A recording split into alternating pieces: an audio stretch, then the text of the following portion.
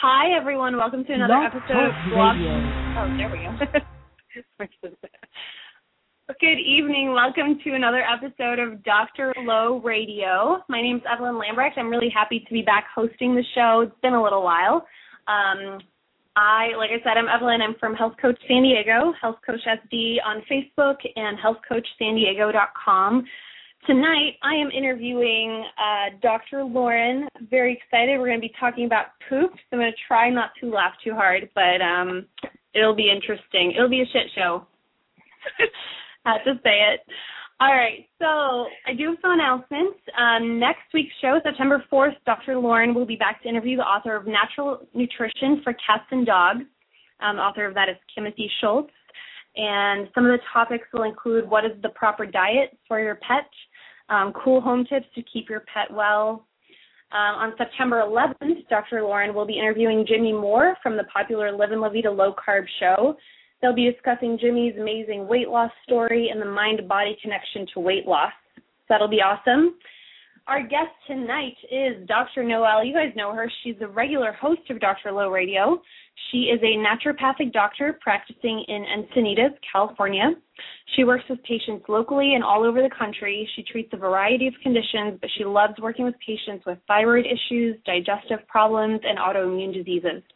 But most of all, her favorite topic is poop. You can learn more about her at drlaurenoelle.com and bloomnaturalhealth.com. Lauren, welcome to the show. Thank you, Evelyn. That would crack me up with the intro. I've done that so many times where I do the intro, and then the lady interrupts me. She's like, Blog Talk Radio. I was waiting for it, and I thought, okay, maybe it's not coming. Right. No, it's all good. I've done it many times. All right. So let's just get right to it. How did you get so interested in poop? Well, okay, first off, I was raised with two boys. I kind of was like a sort of a tomboy growing up. Actually, I wasn't really a tomboy. I was kind of like the daddy's little girl, but I was around boys all the time, so I was used to just kind of talking about this stuff. We talked about it very freely as a kid, and I actually had a lot of digestive issues when I was a kid. I was always constipated. I remember thinking back to me sitting on the toilet and like, Mom, I can't go, and she'd bring me a glass of water, and she'd try to, give me more hydration, and I always had issues. So that was an issue growing up, and then in high school I had pretty messed up digestion. I had really frequent sore throats and strep throat. I was on antibiotics a ton, and it just wreaked havoc on my gut, and then had a thyroid issue. And so it wasn't until I found a naturopathic doctor, and she really helped to heal my gut. It turned out that I had leaky gut, and I was having all kinds of digestive problems that I won't really get specific about because I think you guys can kind of figure it out. But it wasn't until I healed my gut and really restored my gut flora and healed the gut lining that I had relief. And I've had so many friends and family and patients who've had the same issue. I mean, at least half of people have digestive problems, right? I mean, it's estimated like 30 to 50% or so, but I think it's more, especially because like 60 to 70% of people have gluten sensitivity. So our guts are just thrashed. The typical diet, Americans have, and the medications that we're on, and the stress we're under, our guts are totally thrashed. So it's a very relevant topic, and if I had a dollar every time a patient said, okay, this is going to sound really gross, but I'd be a millionaire, because everybody has digestive issues, and they're embarrassed to talk about it, and it's no big deal. We do it every single day, so it needs to be something that we're just comfortable to talk about. We all poop. Everybody does it. We learn that as a kid, but for some reason when we get older, we get to be proper adults, and we're not comfortable talking about it anymore. So I just want to spread the poop love. We can talk about it and just be open about it, and, and give some tips that I've learned in practice, and hopefully it can help all my listeners start pooping better. Awesome. So when and where does digestion start? So most people think digestion starts in your stomach or even in your mouth, but it actually starts in your head. When you think about food, when you see food, when you smell food, it starts this process called the cephalic phase, which means your head, and it starts the production of enzymes in your mouth. So that's why when you think of food, like I'm sure you guys are all thinking of food right now, your mouth starts to water. It's like you think of chocolate cake, or you think of your favorite meal, and your mouth starts to actually salivate because your brain is starting that process. So a lot of times we're in a rush environment, right? I mean, we're just kind of go, go, go. We don't really have that time to sit, to smell our food, to see what we're cooking, to, really think about what we're going to have. We just kind of wolf it down and while we're driving or standing in our kitchen eating or we're stressed at work. So, that's like a really important phase, is just to sit down and kind of relax and digest. That's why it's called, rest and digest. That's the whole mode of digestion. So it starts when you see food, think about it, and smell it.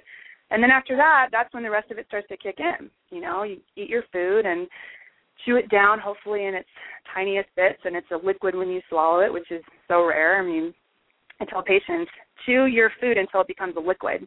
You don't want to be just eating, big pieces of food and swallowing it down, because the more liquid it is, the easier it is for your digestion, and you're able to absorb all those nutrients. So chew your food until it's a liquid, you swallow it down, then your stomach is, secreting the stomach acid. And if you don't have enough stomach acid, there's all kinds of problems down the line. We can get into that later, but that's when you have the proper release of your enzymes, and then goes into your small intestines and then to your large intestines, and you poop it out. So ideally, about 14 to 16 hours or so is kind of a range I tell patients, but, it depends on the person how long it takes for it to go from their mouth to the toilet. But around, 16 hours or so is kind of a nice range. Some patients takes a day or two. As long as you're having a bowel movement, like one to 3 times a day, that's ideal. But people are so constipated now, right? I mean, I used to, when I first started seeing patients, I'd say, so do you have any constipation? And they'd be like, no constipation. And I'd say, and then I find out later they go poop every, once a week or twice a week. So people don't even realize how constipated they are. So now I ask, how often do you have a bowel movement? It's a lot more of an accurate question. And they say, every other day. And it's like, okay, I don't need to ask them if they're constipated because I know that they are. So you want to go about once a day, 1 to 3 times a day, kind of depending on food. But, again, getting back to sort of those proper, lifestyle techniques really makes a huge difference. And when people have, undigested food, does that mean they didn't absorb any of the nutrients? It's a lot more likely that they didn't. Yeah, I mean, if you look in the toilet and you see whole particles of food, you didn't get those nutrients. If you had, a big piece of spinach or kale, I mean, it's great you're eating those foods, but you are what you absorb. It's not what you eat. And I had a patient the other day said, I have really expensive poop, She looks in the toilet and she sees all this really good food. And it's like, well, you got to be absorbing that stuff, So, yeah, I mean, it really does come down to having, proper technique of eating and stomach acid, enzymes, all of that, chewing, and it's a collective effort to really have good digestion. But, yeah, if you have big pieces of food in your stool, then you're not getting all that money you spend at Whole Foods, Mm-hmm. So what are the things that get in the way of proper digestion? The biggest thing that I see that really gets in the way of good digestion is stress. I mean, by far. We are so incredibly stressed nowadays. Really the whole fight or flight response is great when it's supposed to happen, but we're in this mode all the time.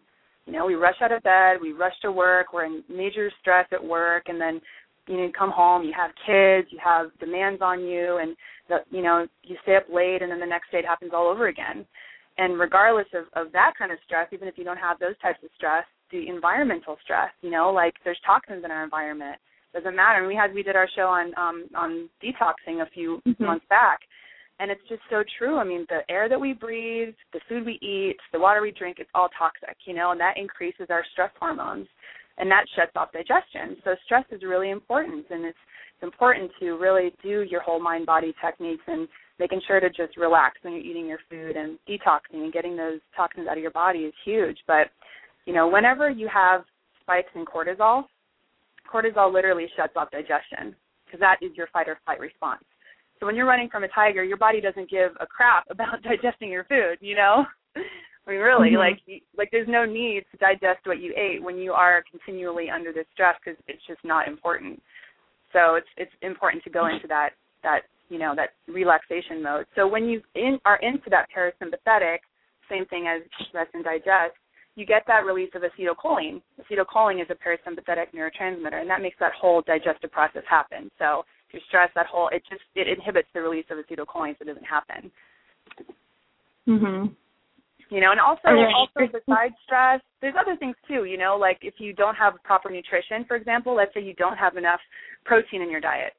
Well, enzymes, which are necessary to digest your food, enzymes are actually made of protein. I don't think people realize that. So if you don't have enough protein in your diet, you're not going to make enough enzymes to digest your food. So it's kind of a vicious cycle, And also there's certain nutrients like zinc, for example. It's a mineral that's in oysters, it's in pumpkin seeds. That's essential to make stomach acid. And also like vitamin K and other B vitamins. So you actually need nutrients to make stomach acid. So if you don't make the stomach acid, then you can't absorb your nutrients. So it's kind of both. You got to be in that relaxed mode to make the stomach acid be secreted, but then you also need the nutrients to make the stomach acid in the first place. So it's a lot more complex than most people think. So what is the proper pooping posture? Say that 10 times fast. Proper pooping posture, proper pooping posture, proper pooping posture, proper poop. Okay, I'm not going to do it. So, okay, we are one of the only cultures that uses a toilet. If you go to Africa, you go to Asia. I went to China like a few years ago, and I walked into the bathroom, and I was shocked to see that there was a toilet in the ground.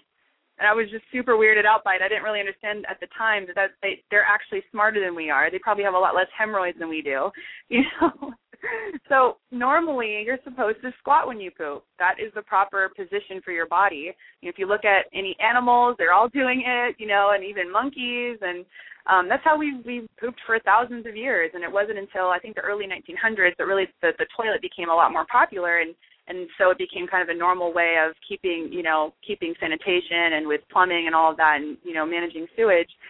And it's great for that aspect, but it wreaks havoc on our bowels, hemorrhoids are so incredibly common. I see ladies coming in, they're so embarrassed about it. They're like, they don't even want to mark that on their intake that they have hemorrhoids. They think it's like such a gross thing, but it's really, really common. And I think a lot of it, yes, it's stress related, yes, it's food sensitivity related, but I think a lot of it is the toilet.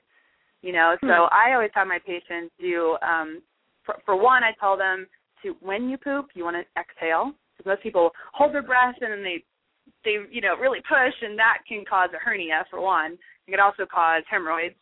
So, when you do push to have a bowel movement, take a breath in and then blow it out. And when you're blowing out, then you do your pushing, okay? So actually breathing is part of it. And then do squatting. Do your proper squatting technique. So there's a couple ways that you can do this. One, you can get like a little box to put in front of your toilet and put your feet up on it and then kind of inch forward a little bit and have it to where it looks more like a squatting posture. You can also, like one of my friends, she's Japanese, and her grandma actually will put her feet on the toilet seat and squat on the toilet seat. That's a little but I guess she fell at one point and hurt herself, so I wouldn't advise to sit on your toilet seat. I would actually recommend to get there's an actual like squatting stool that you can put around your toilet, and you put your feet on it, and it gives you the proper way to squat. And they're actually pretty cute. Like they're called squatty potties. So there's like different colors, and there's bamboo ones, and I'm actually going to order a bunch of them and keep them in the clinic for patients because I want all of them to use squatty potties. I think we need to get a pink one so we can make it kind of fashionable, But so if you guys are wanting to get one of these squatty potties, I totally recommend it. You can go to my website, drlaurennoel.com, drlaurennoel.com, click on shop, and then it should be like the first banner on there. You can click on there. It'll take you to the squatty potty page. And then I worked out a deal with them. So for the next week, you can get a 10% off of your squatty potty. So at checkout, type in Dr. Lowe, DRLO, and you'll get a discount on that for the next week or so.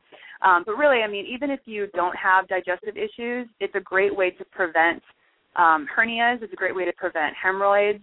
And if you have constipation, chronic constipation, I highly recommend to do it because I've seen this happen where even just having the proper positioning of, your pooping technique, it can make a big difference with constipation too. It just flows right out. So, yeah. Nice. It's fun to talk about this. Yeah. So I love this question that you wrote. Naturopathic tips for rock star poops. So naturopathic medicine, we see the digestion, we see the gut as the center of the universe. I talk about it with my patients. I don't care if you have hormonal issues. I don't care if you have thyroid problems, autoimmune disease, muscle aches and pains, whatever you come in with, maybe even depression or memory issues, we're always going to work on gut with you because it really is the center of the universe. I believe 90% or more of diseases start in the gut. And even Hippocrates said that like thousands of years ago, that all disease starts in the gut. And I still see, I really agree with that. I see it. So from a naturopathic mindset, I'm always wanting to work on gut with them. So first off, mind-body techniques. always being relaxed, chewing your food till it's liquid. I can't stress that enough. And then also really optimizing your gut flora. It's really, really huge. So most of us have disproportionate gut flora. So you have too much of the bad flora, not enough of the good.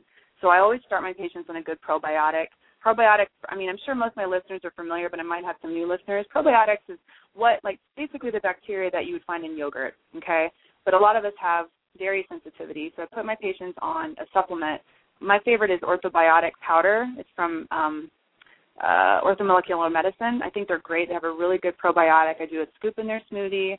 Really helps to restore that gut flora. And we know there's so many diseases that are tied to abnormal gut flora. I mean, I could list them off. There's so much research. If you go into PubMed and actually type in, dysbiosis or lactobacillus or probiotics, you'll find thousands and thousands of studies looking at gut flora that has, ties to different diseases, because it really does start there. So optimizing gut flora is really huge. And also, whenever, from a naturopathic mindset, I'm always wanting to heal the gut lining. Like I said, we have gluten sensitivity. 60 to 70% of us have gluten issues.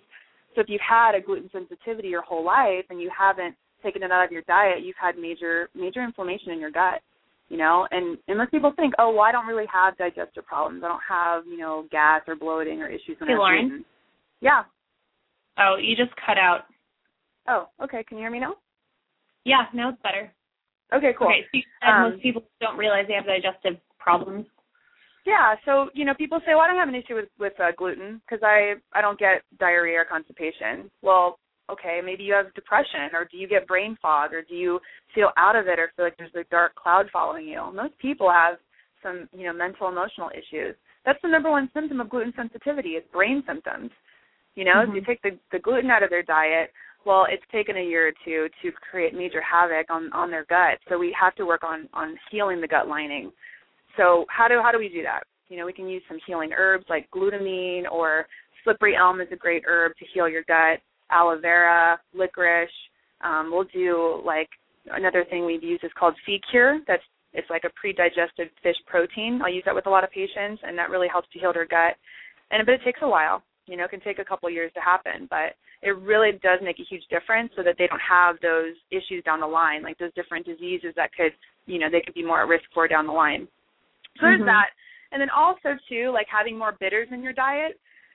So we're really the only culture in the world that doesn't have bitter foods, right? I mean, except for coffee. We have coffee in our diet, and that's bitter, and that's pretty much it. But other cultures have, bitter greens and different vegetables and stuff. So I always have my patients do more of the bitter greens, like beet greens, or, arugula or watercress. I don't know. What are some other some bitter greens? Like beet greens are good. Greens. Yeah, mustard greens. Yeah, totally. And those increase the secretion of bile and stomach acid and enzymes, and it just really helps to get that digestive process happening. So it's just that, I mean, it's just working on lifestyle factors, and really naturopathic medicine has a lot of tools. So we use herbs, nutrition, mind-body techniques. But with all those powers combined, you will have a rock star poop. Nice. I promise you. I also wanted to add bone broth for gut healing. Yes. Thank you.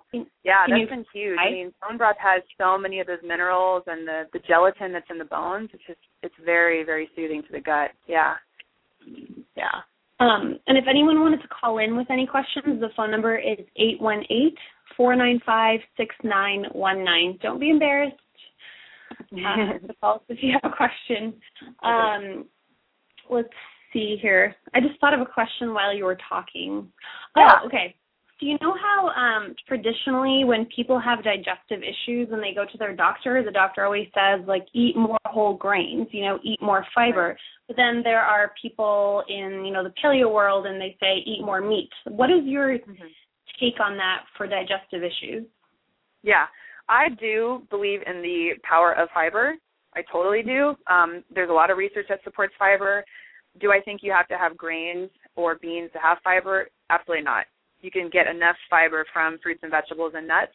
You can get a lot of it from there, and you also get a lot of the other nutrients in those foods that aren't present in grains or beans. So I do think fiber is important for gut motility, for preventing constipation, but I don't think you have to have grains for it. That's just a typical, most doctors don't really understand. They don't have any training in nutrition. So they just kind of, here's the food guide pyramid and go by this. But, yeah. Does that answer? What about meat as related to digestion? Right. I mean, the value of meat or a paleo diet is that it's very anti-inflammatory. So it's reducing inflammation in the gut. So I think that's a huge benefit of it. I don't think that eating a bunch of meat is going to replace fiber, however. So at least I haven't seen that to be the case. And but it does reduce inflammation. It's great. But I've had patients who go paleo 100% and still have digestive problems. I have patients that eat a mostly meat diet and they still get gas and bloating and they still get, diarrhea or constipation. So that's when I would do a stool test, and oftentimes they have something growing in the gut, Right. So, yeah, let's talk about that a little bit. What are some of the different issues that you can have? If your diet's already okay, tell us what other gut issues we can get, like parasites and that stuff. Yeah, so parasites, I've seen parasites in almost every single stool collection that I've ever had patients do. Wow. And not all of them had symptoms of gut dysfunction. If, like the other day, I had a patient who gets a rash and it worsens at night and she has sleep problems. She didn't have any digestive symptoms, and I had her run a stool test. We're still waiting to get those back, but I can bet some money that I think she has a parasite.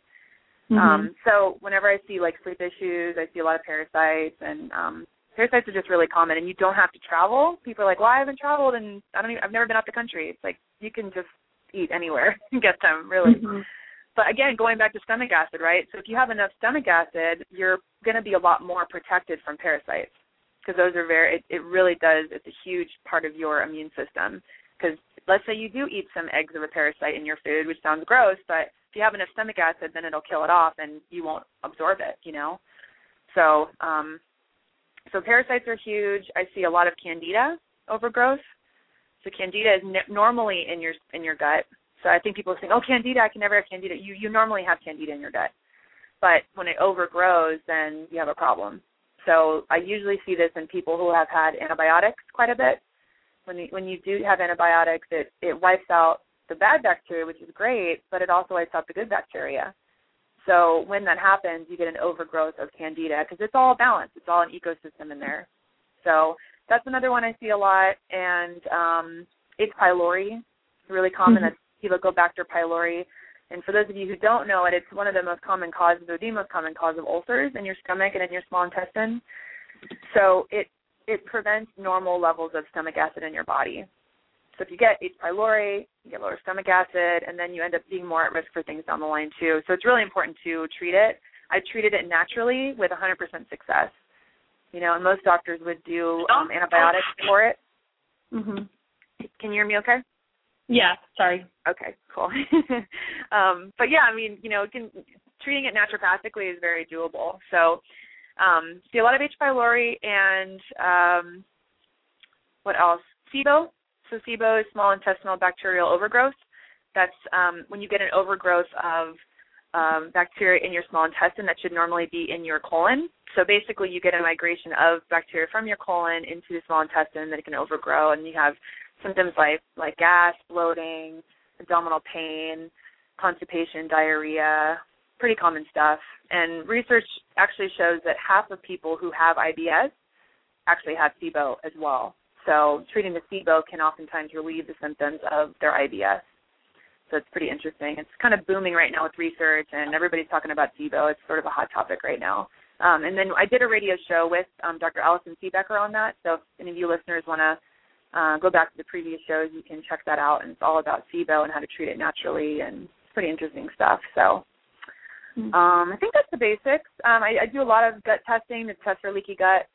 You can test it, in a blood test, and then do treatment for 3, 6 months, 9 months, and then retest it. And oftentimes we see that the gut lining is healing really well, and it really goes along with symptoms, getting better, not as much brain fog, and energy's better, mental, emotional issues are improved.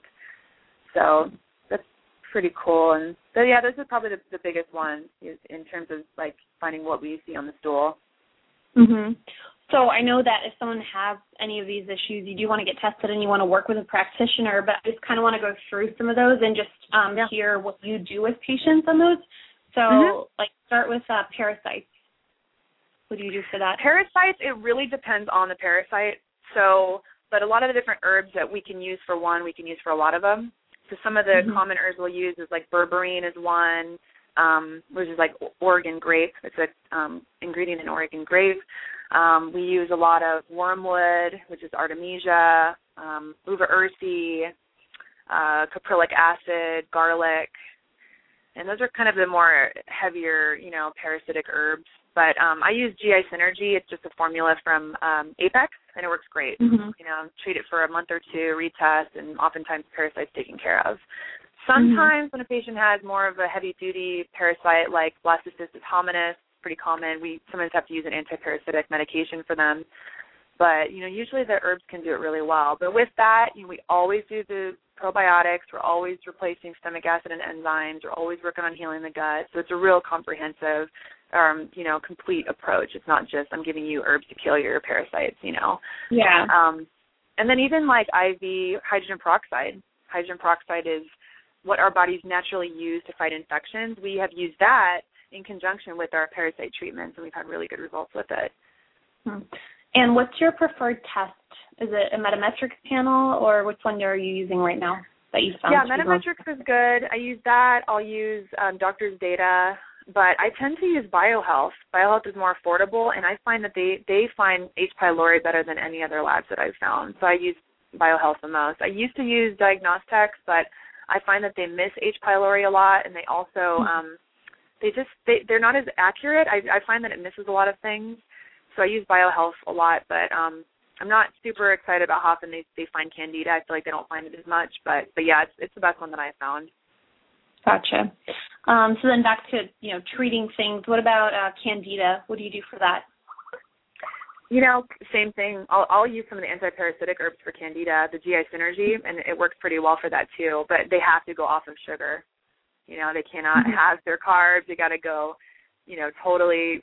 No fruit, no grains, no carbs. They really have to do like a very strict paleo diet for like 3 months, 6 months. It takes a while to kill Candida. It's pretty intense, and making sure they're really pooping regularly and they're not holding in, because it's pretty toxic, when you have that die-off process. But again, you got to get to the root cause. Naturopathic medicine is all about root cause. So sometimes Candida can actually be a protective mechanism from your body from other things. So we've seen that to be tied to like heavy metals. So if a person has like silver fillings or having have high mercury in their body, we see it a lot of times it's very much correlated with Candida, because it actually is a protection. So instead of treating the Candida first, you got to get rid of the metals, and then deal with the Candida. So yeah. I don't know if you've heard of this, and I can't remember what the diet is called, but I remember reading this online. People using fruit diets with Candida. A fruit diet? Yeah. I know it sounds crazy because it's the opposite of whatever, but it seems to have worked for some people. Huh. Interesting. Never heard of that. Yeah. I wouldn't advocate that because I would think it would feed the Candida. Right. I don't know. Yeah. Just the word I've read. Then what about IBS, irritable bowel syndrome? So IBS, treating it as its SIBO, it really helps a lot of times, because if there is an overgrowth of bacteria, you got to deal with the bacteria first and help restore that normal gut flora. So if anyone's suffering with IBS, I'd really recommend to go and listen to that show on SIBO that we did a few months ago. So dealing with the bacteria, and then food sensitivities, it's huge. I'll take patients off of gluten. They go off grains, take them off of dairy. I also have them do no corn, no soy, no sugar. So it's basically, healthy meat, grass-fed, organic, really healthy animals, vegetables, some nuts and seeds. Some patients are even sensitive to nuts and seeds. So we'll do that and then, really hit that hard for like a month, just a really clean diet for a month or so. And then, you can add in things back and see how you do. But a lot of times it's very connected to food sensitivities with IBS. And then really restoring that gut flora, it's huge. So the high-dose probiotics, I'll do like 100, 200 billion probiotics per day for them and really just load them up. And then working on healing the gut. I mean, a lot of times it's like a similar approach for a lot of these conditions. It's interesting, you can get really customized with certain things, but you got to have the basics with all these different inflammatory conditions of the gut. And And then also, too, one thing I've been doing with some patients, which has been really cool, is actually doing allergy elimination techniques. So it's called NAET. And this is something, obviously, I could only do for local patients. But for anyone dealing with a lot of different food sensitivities, I really recommend to seek out an NAET practitioner because they do allergy elimination using acupuncture points. And it's pretty amazing. I've seen some pretty great results with it. So people who couldn't have shellfish can have shellfish now. Like, you know, I mean, it's not to where, like, a celiac patient could have gluten again, but it's to where, you know, if someone has gluten sensitivity and they do get some exposure, it doesn't put them out for weeks. You know, maybe they bounce back after a day or two. So it's pretty cool. It taps into the energetics of your body and also the energetics of the particular substance you're sensitive to, and it helps it to where your body can respond appropriately to different substances rather than mounting an immune response. So it's a little out there, but we're seeing really good results with it. Nice. And then for IBS, do you also eliminate, do you say like FODMAP? What does it stand for again? FODMAP? What does it stand for again?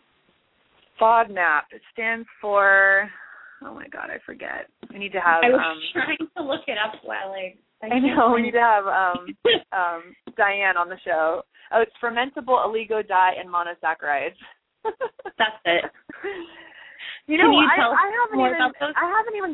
I really haven't gotten into that a lot with patients. I don't know, like I felt like doing the naturopathic treatments that we've done, it's made such a huge difference. I haven't had to get really specific with FODMAP. So I don't know, it's sort of it's another buzzword. I have some patients who, or I have some practitioners who really refer to it a lot and use it with their patients. I just haven't really gotten into the specifics with FODMAPs yet. You know, gotcha. I just haven't. I mean, I get them off. I mean, if they're really sensitive patients, I get them off of anything reactive. It's all meat, veggies. If raw vegetables are irritated, we'll just have them do like steamed vegetables and, you know, like more like sauteed vegetables and maybe some pureed fruit if they can tolerate it, and just work on healing the gut. And then after a while, it's not so much of an issue anymore. Why is it that people with gut issues have a hard time with raw vegetables? Well, you know, if they don't have enough of the enzymes, then they're not going to be able to break down the food, you know. And also if there's any kind of leaky gut, then they're not going to be able to absorb those nutrients properly, so they can't break them down properly. You know, I mean, you have to have a good amount of enzymes to break down those carbohydrates.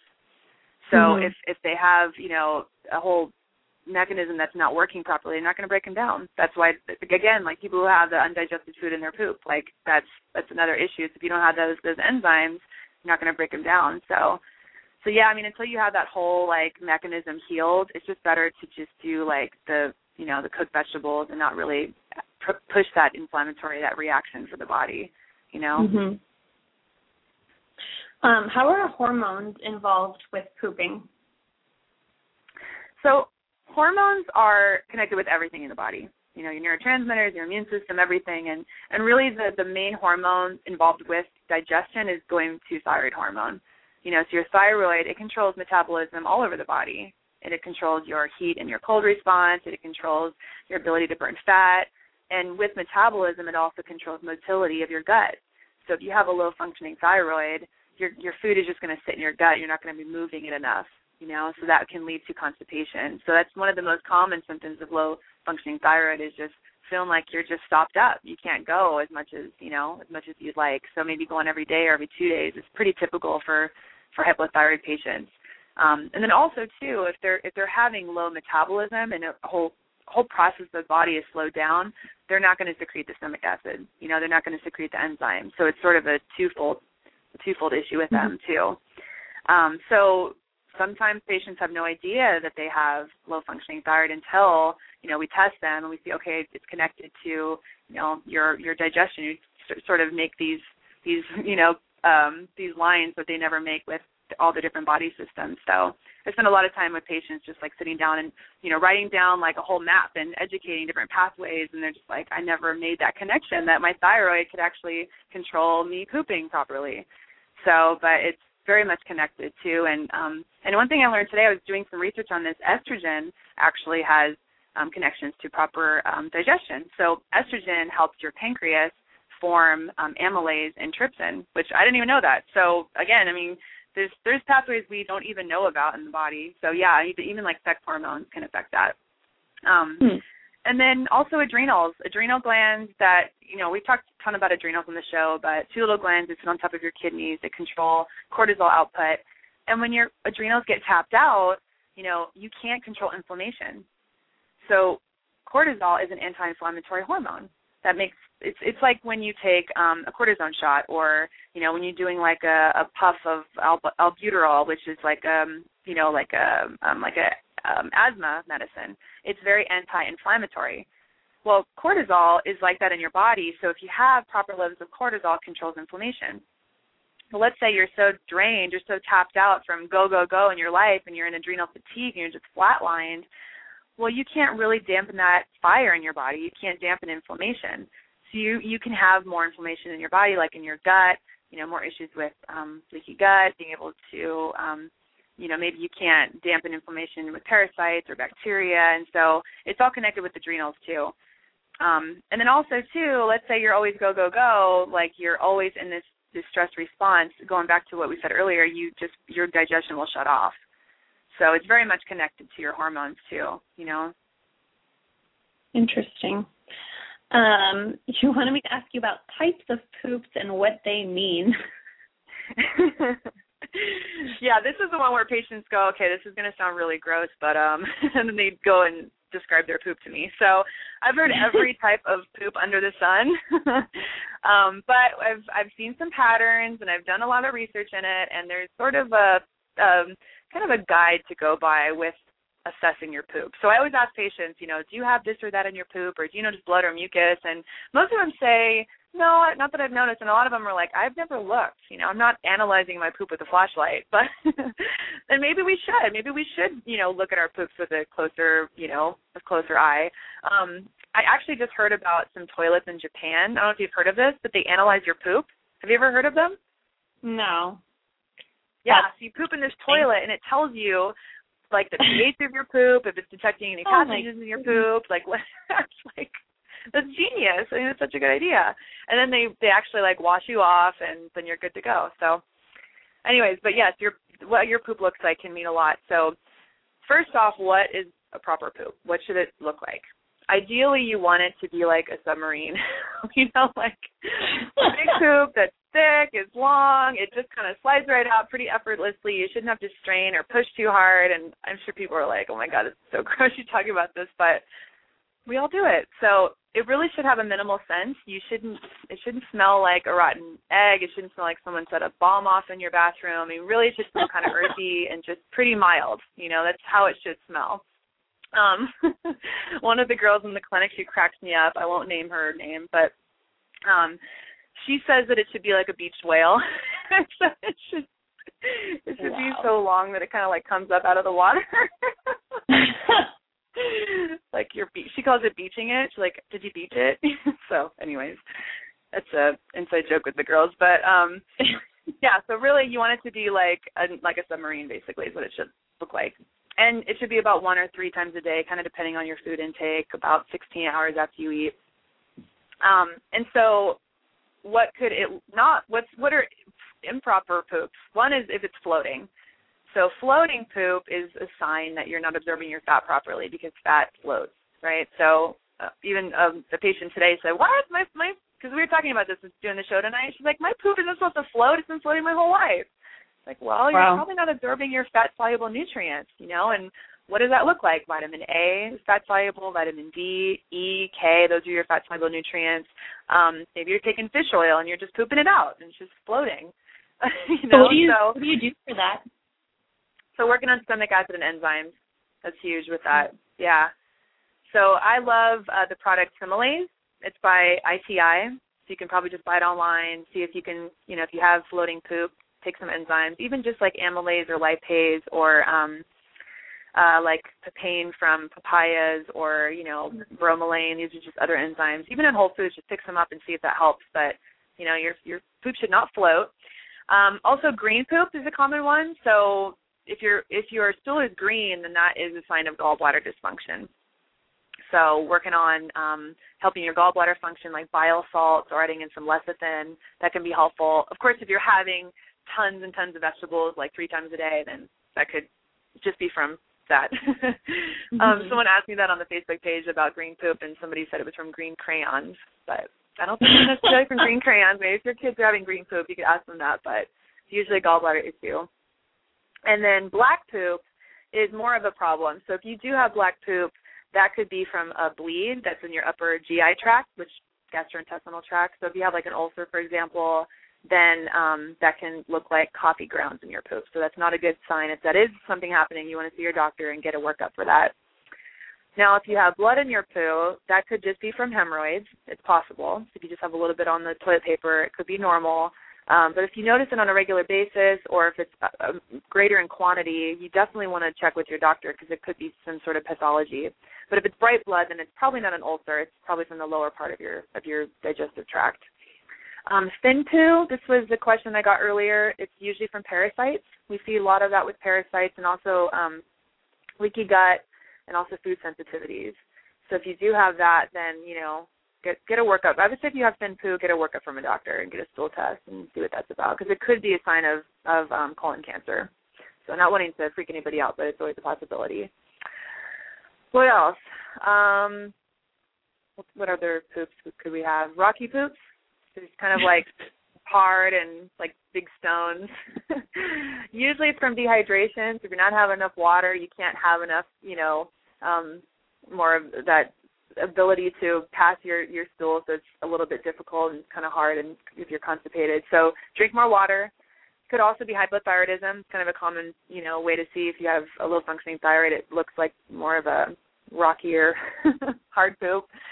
Also certain protein powders too, like bodybuilders and stuff, they'll have like really, really hard poops or even really stinky poops. So maybe get a different type of protein powder that isn't as reactive for your body, because a lot of them have allergens in them. And then what else? Oh, one thing I ask patients all the time is, how many times do you have to wipe? And they're like, what? Why are you asking me that? Well, the more you have to wipe, the more it's a sign of food sensitivities and not enough fiber in your diet.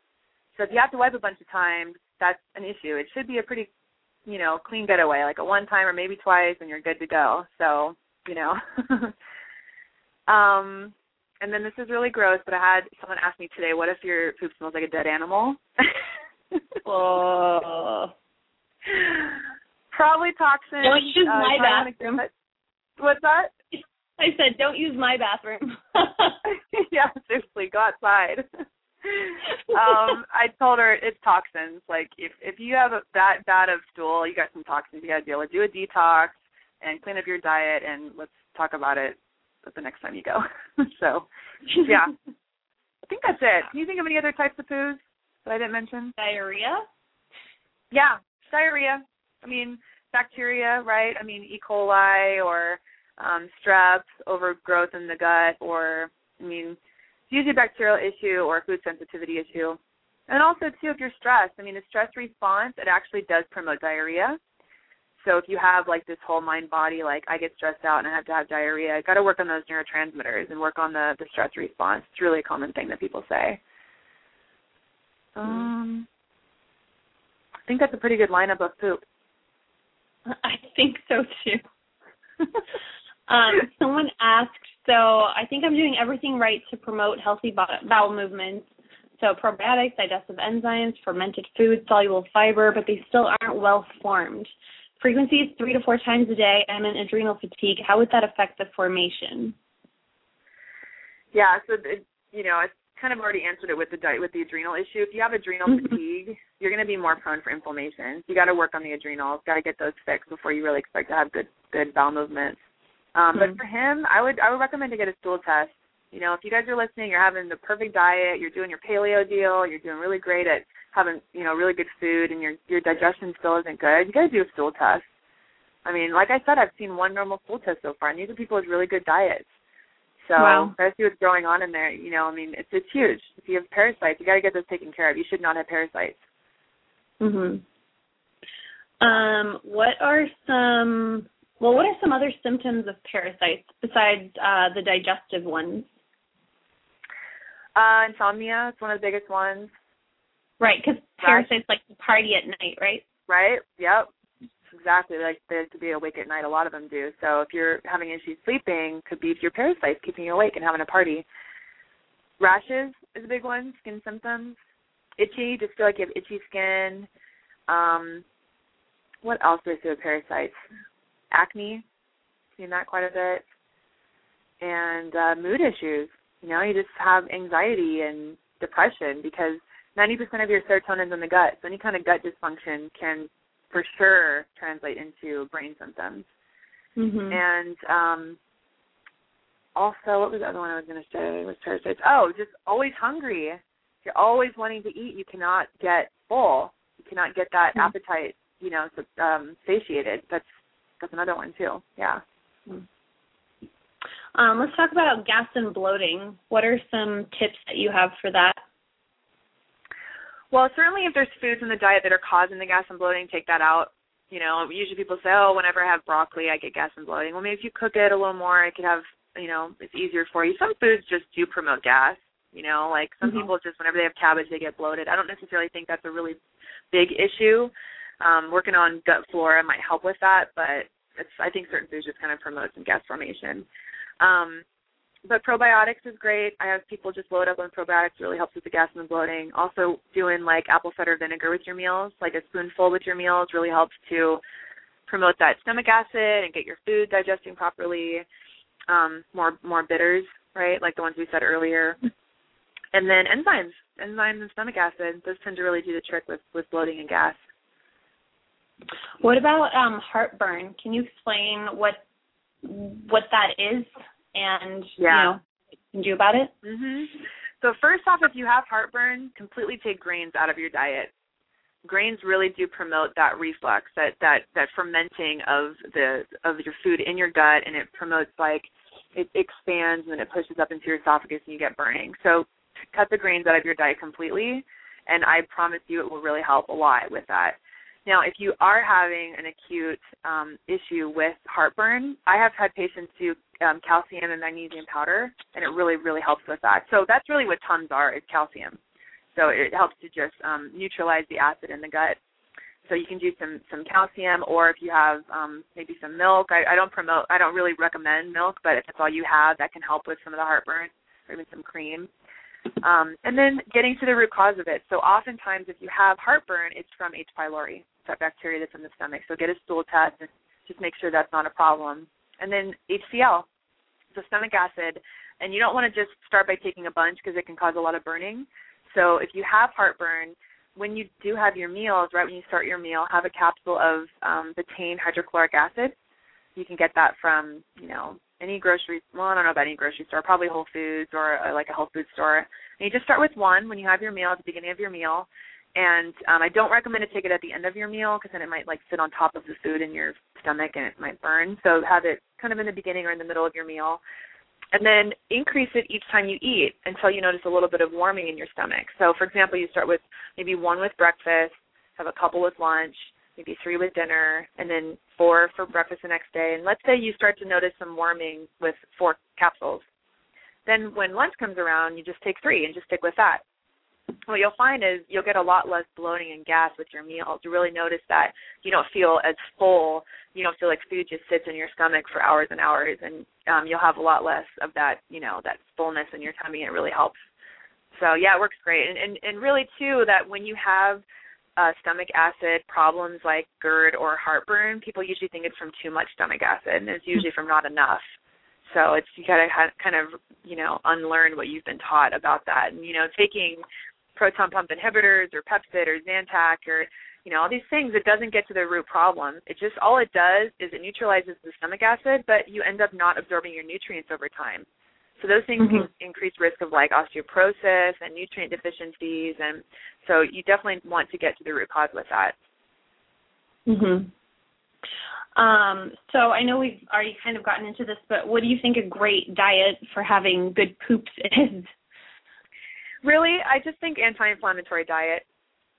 Really, I mean, really, paleo diet is awesome for poop. Having the fermented foods in your diet, so making like kimchi and sauerkraut, and you know, what are some other good probiotic foods like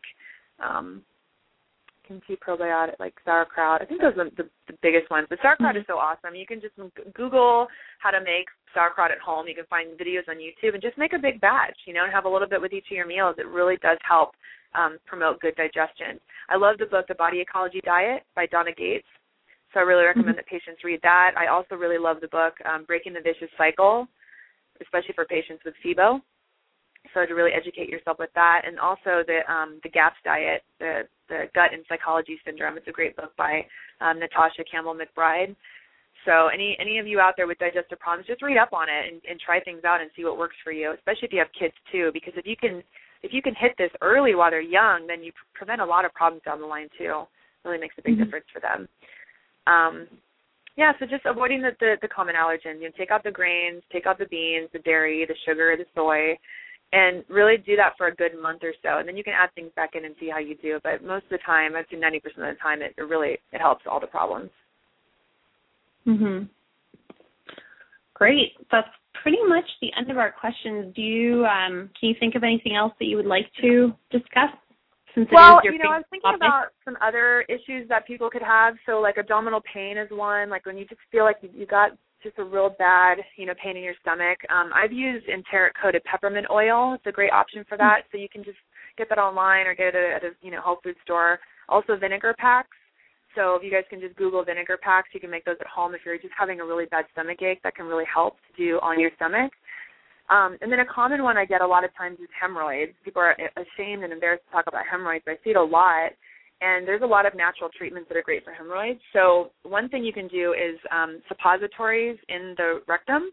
And it's a product by Wise Woman Herbals. It's called Bottoms Up Balm. It's kind of a cute name. So you can order it online, and basically just you insert the suppository into the rectum, and it really helps to calm the hemorrhoids and soothe the tissue. And oftentimes it really takes care of even like the bleeding that people get from hemorrhoids too. And then really, I do stress doing the squatty potty. It makes a really big difference for that too. So that's pretty much it. Really, getting your diet right and working on stress, it's the best thing you can do for your digestion. It really does help. Yeah. Awesome. Anything else? No, I think that's it. I think if you guys take this advice and keep me in the loop, let me know how you do. I think you're going to have a rock star poop. And of course, if you need help beyond that, or if it's like, this is too much for you to manage, I need someone to guide me through it, come to the website, drlauranoel.com. I will be happy to, guide you through it. We can do a stool test. You don't have to be in California to do that. You can be anywhere, and we can do a full workup on you. And also for nutritional counseling and a lot more of, that kind of stuff. Evelyn is amazing for that. I've sent clients to her, and she's wonderful. So check her out, healthcoachsd.com, right? Thanks, Lauren. Yeah, it's amazing. So with our powers combined, you will have a rock star poop. All right. Well, Lauren, this was so much fun, as always. I love hosting your show. Thank you for educating all of us. I definitely learned a few things. So Good.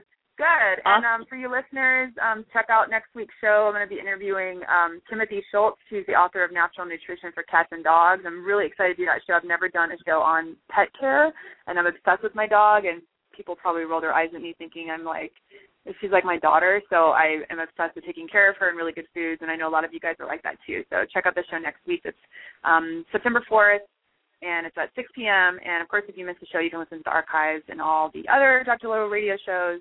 And thanks for listening, you guys. You're awesome. All right. Have a great night, everyone. All right. Bye, guys. Bye. This is your wallet. I've got my hands full with your credit cards, ID, and that Froyo loyalty card. So I was thrilled to learn about the new digital wallet in the Giant Eagle app. It'll let you store, manage, and spend all your gift cards right from your phone. E-gift cards you buy from Giant Eagle and GetGo will load automatically. And you can even transfer plastic gift cards there, too. Download the Giant Eagle app and start using the digital wallet today. Visit gianteagle.com/wallet for details. North Pole Hotline, Mrs. Claus here. My holiday shopping list is so big, I can't wait for Black Friday. Get to Old Navy's biggest sale of the year starting tomorrow. Old Navy? Beat the crowds for 50% off your entire purchase. 50% off? Plus, this Friday only, Old Navy's famous cozy socks are just $1 in stores. Old Navy's giving $1 for every pair sold up to $1 million to Boys and Girls Clubs. So I can do good, look good, and get 50% off your entire purchase at Old Navy and OldNavy.com. Valid 11/21 to 11/23. Exclusions apply. See store for details. Cozy socks valid 11/23. In stores only. Limit 10.